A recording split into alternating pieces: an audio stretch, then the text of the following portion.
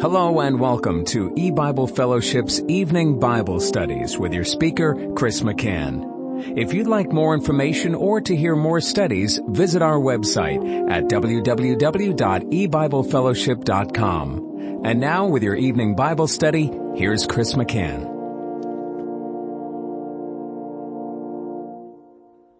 Good evening and welcome to E-Bible Fellowship's Bible study in the book of Genesis. Tonight is study number 14 of Genesis chapter 4. And we're going to be reading from verse 13 of Genesis 4. And Cain said unto Jehovah, My punishment is greater than I can bear. Behold, thou hast driven me out this day from the face of the earth, and from thy face shall I be hid, and I shall be a fugitive and a vagabond in the earth. And it shall come to pass that every one that findeth me shall slay me. And Jehovah said unto him, Therefore, whosoever slayeth Cain, vengeance shall be taken on him sevenfold. And Jehovah set a mark upon Cain, lest any finding him should kill him. Well, we've been discussing this now for a few studies, and we know again, and it's good to have this in mind because the key to understanding this whole historical record of Cain slaying Abel is verse 3. It came to pass at the end of days that this is taking place, or of course it took place in the beginning of the history of the world, but spiritually it is pointing to events that take place at the time of the end of the world. And that's where we're living at. So we have a unique vantage point where we can look and see how wonderfully it all fits together. We see the end of the church age, the separation of the wheat and the tares. We've already gone through it. We have lived through these end time events, and we see how well that the things that are happening here in Genesis 4 are matching, how well they agree with the spiritual circumstances of our present time, which is the time of the end.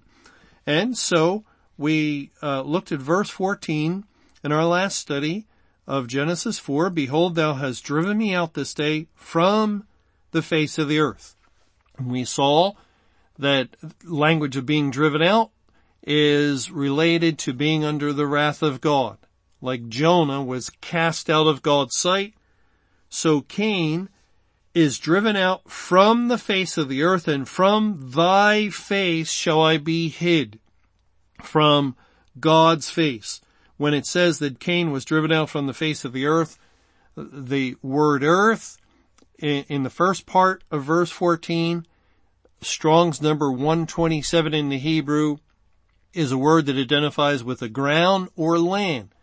He's driven out from the land of the kingdom of heaven, out of that close relationship the corporate church had with God throughout the many centuries of the church age.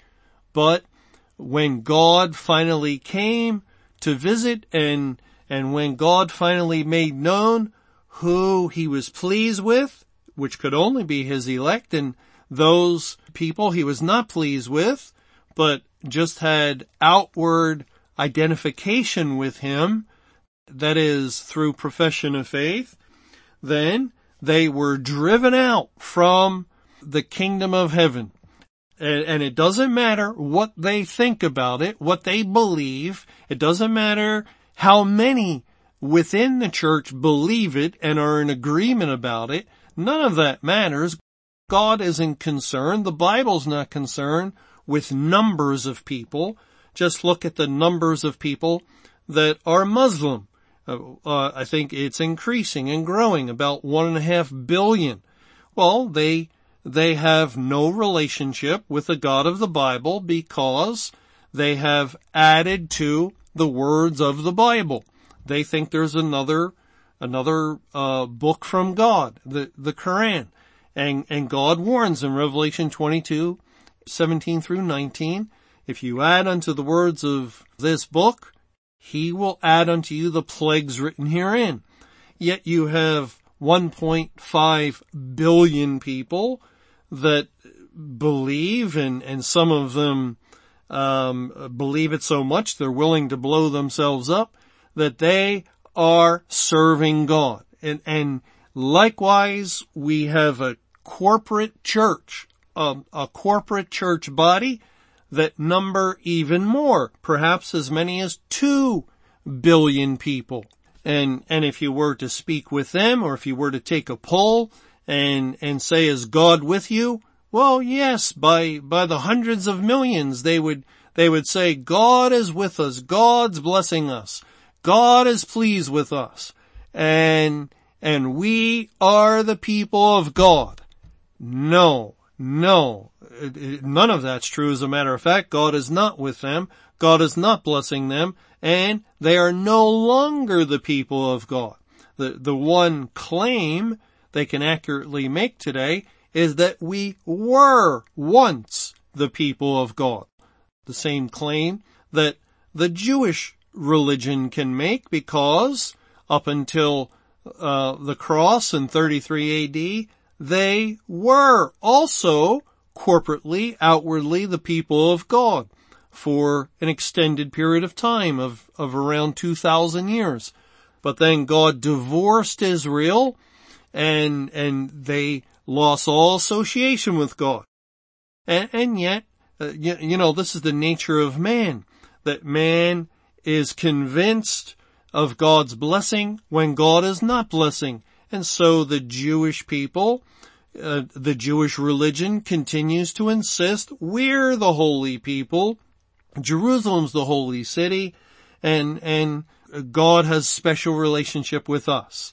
You see, the Muslims are convinced of it, the Jews are convinced of it, and now the corporate Christian church is convinced of it, and the truth is, it's not accurate in any of those religions. It's no longer so with the Christian corporate church. They stand in a similar way as Israel, as the Jewish religion, once the people of God, but no longer. And the Muslim religion never was the outward representation of God's kingdom. They have not even that claim to make. But God is no longer using organized religion, no religion of any kind. There is no entity, no corporation or corporate body of believers that stand for and represent His kingdom any longer. At this time in history, God has returned to individual dealings with people. And from the time leading up to Abraham, for thousands of years, God dealt with individuals. As a matter of fact, for the majority of the history of the world, God has dealt with people on an individual basis, whereas there was no representatives of His kingdom, no nation or church or anything like that. And now that God has ended the church age, He has destroyed that vineyard. There is no other vineyard. There's a parable in the Gospel of Matthew where the son comes and they kill the son, and then the judgment is that God will take away their vineyard and give it unto others. And that is a parable that is speaking against Israel. Because at the time of Israel's end, the vineyard, the kingdom of heaven, its representation was given to the corporate church. And yet there's also a historical parable in Isaiah chapter 5 in which a vineyard is seen to be fruitless. It gives forth a stench. And so God destroys the vineyard. And that is a historical parable pointing to what happened at the end of the church age when God came to visit, and there is no other season, no other program for a corporate entity, for, again, an organized religion to represent God. That's why the vineyard of Isaiah chapter 5 was destroyed. And so now, since God ended the church age, he is dealing with people all over the world, one-on-one, just God through his word, the Bible, and that person. And that person through the Bible and prayer and God. That's the only relationship that people in this world may have with God. And of course, all kinds of people are deceived concerning this, and they're Shinto or Hindu and Buddhist and Muslim, and they think they have relationship with God, but that's all deception. And now we can add, over the last few decades since God ended the church age, there's greater deception because now there are enormous numbers of people, 2 billions, incredible number, about 2 billion people that are deceived into thinking they have relationship with God, they have an intimate relationship with God, a personal relationship through their church. And it's not so. The churches have no more representation of God's kingdom than the Jews do, than the Muslims do, than the Hindus or the Buddhists have. None of them represent the kingdom of heaven. Well, that's all in view with Cain being driven out from the face of the earth, and from thy face shall I be hid. And then Cain recognizes, I shall be a fugitive or a wanderer and a vagabond in the earth. And that's the condition, the spiritual condition of all the world's churches. And it shall come to pass that everyone that findeth me shall slay me. Now, from Cain's perspective, and of course we should recognize that this is already a few decades from the creation. He's a grown man. Abel was a grown man.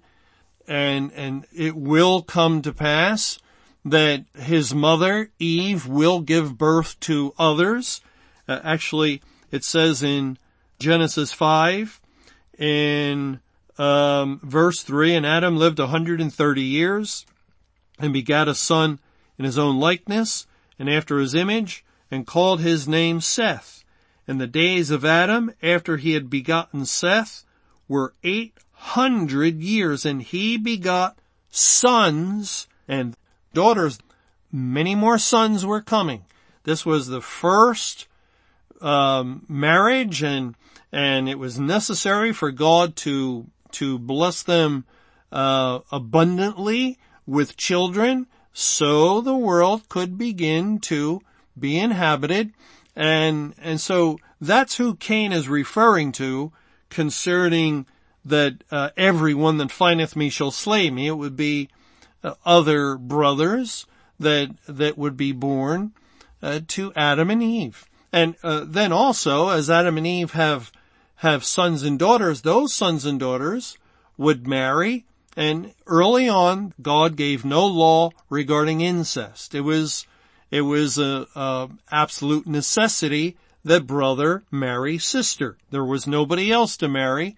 There was no law against it. And so brother would have married sister, and children would have come forth from them as well over the course of time. And that's historically how that statement fits. And we understand Cain's concern. He has killed someone, and God is driving him out. God is hiding his face from him. And so Cain is worried. He's worried about himself. He's afraid of what might happen to him. That's understandable, but we wonder about God's reaction in verse 15. And Jehovah said unto him, Therefore, whosoever slayeth Cain, vengeance shall be taken on him sevenfold. And Jehovah set a mark upon Cain, lest any finding him should kill him. And we read this and, we wonder, why is God seemingly protecting Cain? God knows that he killed his brother. The blood of Abel is crying unto God from the ground, and God has just got done cursing the ground and punishing Cain by driving him out, by God hiding his face from Cain. So why protect him from others who would seek to kill him? And Cain is a murderer. And as we read this, we think, well, he killed his own brother. He did something awful. We almost think that it would be good, a just thing, if someone did find him and kill him. To us, to man, that would be serving justice. But that is not the way of God. God does not leave his justice to man. And you see, that's the key. There's really two things going on here. When I saw some other verses and then it just makes sense once we understand Cain is a picture of the corporate church that again has come under the judgment of God. And Cain's slaying of Abel, it relates to the corporate church driving out the true believers. And remember what God said, or the identification that God makes in John 16 in verse 2. They shall put you out of the synagogues. Yea, the time cometh that whosoever killeth you will think that he doeth God's service. Being put out of the synagogue is equivalent to being killed. Cain literally, physically killed his brother Abel. But down through time, in Israel of old, in the corporate church, those who go in the way of Cain have developed doctrines and gospels in their accepting lies rather than truth, has driven out the believers. They have also pronounced condemnation against believers. We actually can look back just a few hundred years ago when one church, the Catholic Church, was condemning as heretics and then burning at the stake or killing them in some other way those that simply wanted to put the Bible, a translation of the Bible, into the language of the people. That was their crime. And so they literally, physically killed their brother for them wanting to bring the Bible and put it in the hands of the population so that they could actually read it rather than going to mass or to church and having some priest deliver the mass in Latin or some language that they did not understand, and yet they slew their brother. Well, that's horrible, but it's actually much more horrible when a preacher preaches another gospel, or when a preacher is preaching that tongues is a good and wonderful thing. It's an indicator of possessing the Holy Spirit.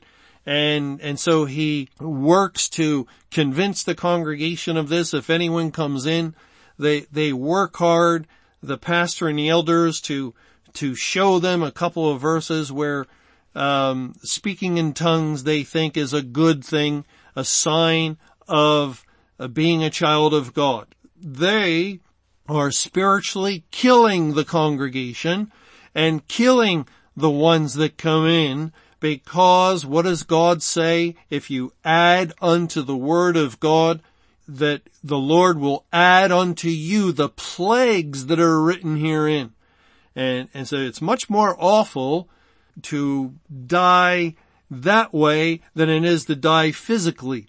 And so those church leaders and elders and pastors today that are teaching lies that have added or subtracted to the Word of God, the Bible, or that are teaching another way of salvation than the way of the faith of Christ, that it's all of the Lord and not of man, that somehow you can obtain heaven through work of your own, that they are killing their congregations. And in many different teachings, they're slaying their own congregation. And so God ended the church age because they spilled much innocent blood. Now, of course, the elect who were driven out of the churches through these kinds of teachings and doctrines, they weren't actually killed. As a matter of fact, they're elect. God saved them and they have eternal life. But God counts it as though their blood has been spilled, and so God determined to come and visit.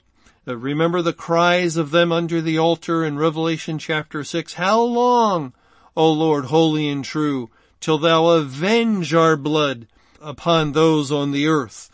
And so God will be the one who takes vengeance upon those that slay his people, whether physically or spiritually. It is not for man to avenge himself against the people of God, or to avenge themselves against wrongs done to the people of God. Remember in 1 Samuel chapter 24, King Saul, who's a picture of the corporate church, was persecuting David, persecuting him so badly that he was chasing him all over the wilderness. He drove David out of Israel and therefore out of the synagogue. And therefore Saul spiritually slew David, but he intended to actually physically kill him. That was why he was after him. And then at one point, actually I think it happened 2 different times, but here in 1 Samuel 24, David had opportunity to kill Saul. It says in 1 Samuel 24 in verse 4, and the men of David said unto him, Behold, the day of which Jehovah said unto thee, Behold, I will deliver thine enemy into thine hand, that thou mayest do to him as it shall seem good unto thee. Then David arose and cut off the skirt of Saul's robe privily. And it came to pass afterward that David's heart smote him because he had cut off Saul's skirt. And he said unto his men, Jehovah forbid that I should do this thing unto my master, Jehovah's anointed, to stretch forth mine hand against him, seeing he is the anointed of Jehovah. And we read this and we just shake our head at the high standard of God. God had a people. He had Israel of old, and he had kings over them. They were God's anointed. Well, the church was, for a long time, almost 2,000 years, the people of God. They were God's anointed messengers, anointed ambassadors, his representatives to the people of the earth. Well, now comes the end of the church age. And are we free because God has brought judgment upon them? Are we, the people of God, free to slay them? Can we just speak evil of them? No. We have to show respect for the position they once held, and we ourselves do not take vengeance upon them. It says in verse 10 of this same chapter, 1 Samuel 24, Behold, this is David speaking now, this day thine eyes have seen how that Jehovah had delivered thee today into mine hand in the cave. And some bade me kill thee, but mine eye spared thee, And I said, I will not put forth mine hand against my Lord, for he is Jehovah's anointed. Moreover, my father, see the skirt of thy robe in my hand, for in that I cut off the skirt of thy robe and killed thee not. Know thou, and see that there is neither evil nor transgression in mine hand, and I have not sinned against thee, yet thou huntest my soul to take it. Jehovah judge between me and thee, and Jehovah avenge me of thee, but mine hand shall not be upon thee. And there's the key statement. The fact was that Saul was doing wrong, and God was judging Saul. Soon Saul and his army would be destroyed by the Philistines. God had departed from Saul. And so all that pictures God departing from the corporate church, God giving up the church into the hands of Satan and the enemies of the kingdom of God. Yet, still, it is not for David. It is not for David to put forth his hand to kill Saul, but he will give place to wrath. He will allow God to take the vengeance and not himself. And of course, that's what God tells us is his right and not man's. We're not a judge. We're not the avenger. We're not the one who punishes. As God says in Romans 12 in verse 19, Dearly beloved, avenge not yourselves, but rather give place unto wrath. For it is written, Vengeance is mine, I will repay, saith the Lord. And once we see or understand that principle, that yes, Cain has killed, Cain has shed innocent blood, and Cain is a picture of the corporate body. Yet we can see why God is protecting him with this language. Therefore, whosoever slayeth Cain, vengeance shall be taken on him sevenfold. Why? Because it's not for man to attack or assault that which was God's anointed. No, it's not our role to do, but God himself will be the one to execute vengeance. Thanks for joining us for E-Bible Fellowship's Evening Bible Studies. You can hear these studies Monday through Friday over Paltalk, Skype, E-Bible Fellowship's webcast audio, or over your phone. For more information or to hear other studies, visit www.ebiblefellowship.com. Until our next study, may the Lord's perfect will be done.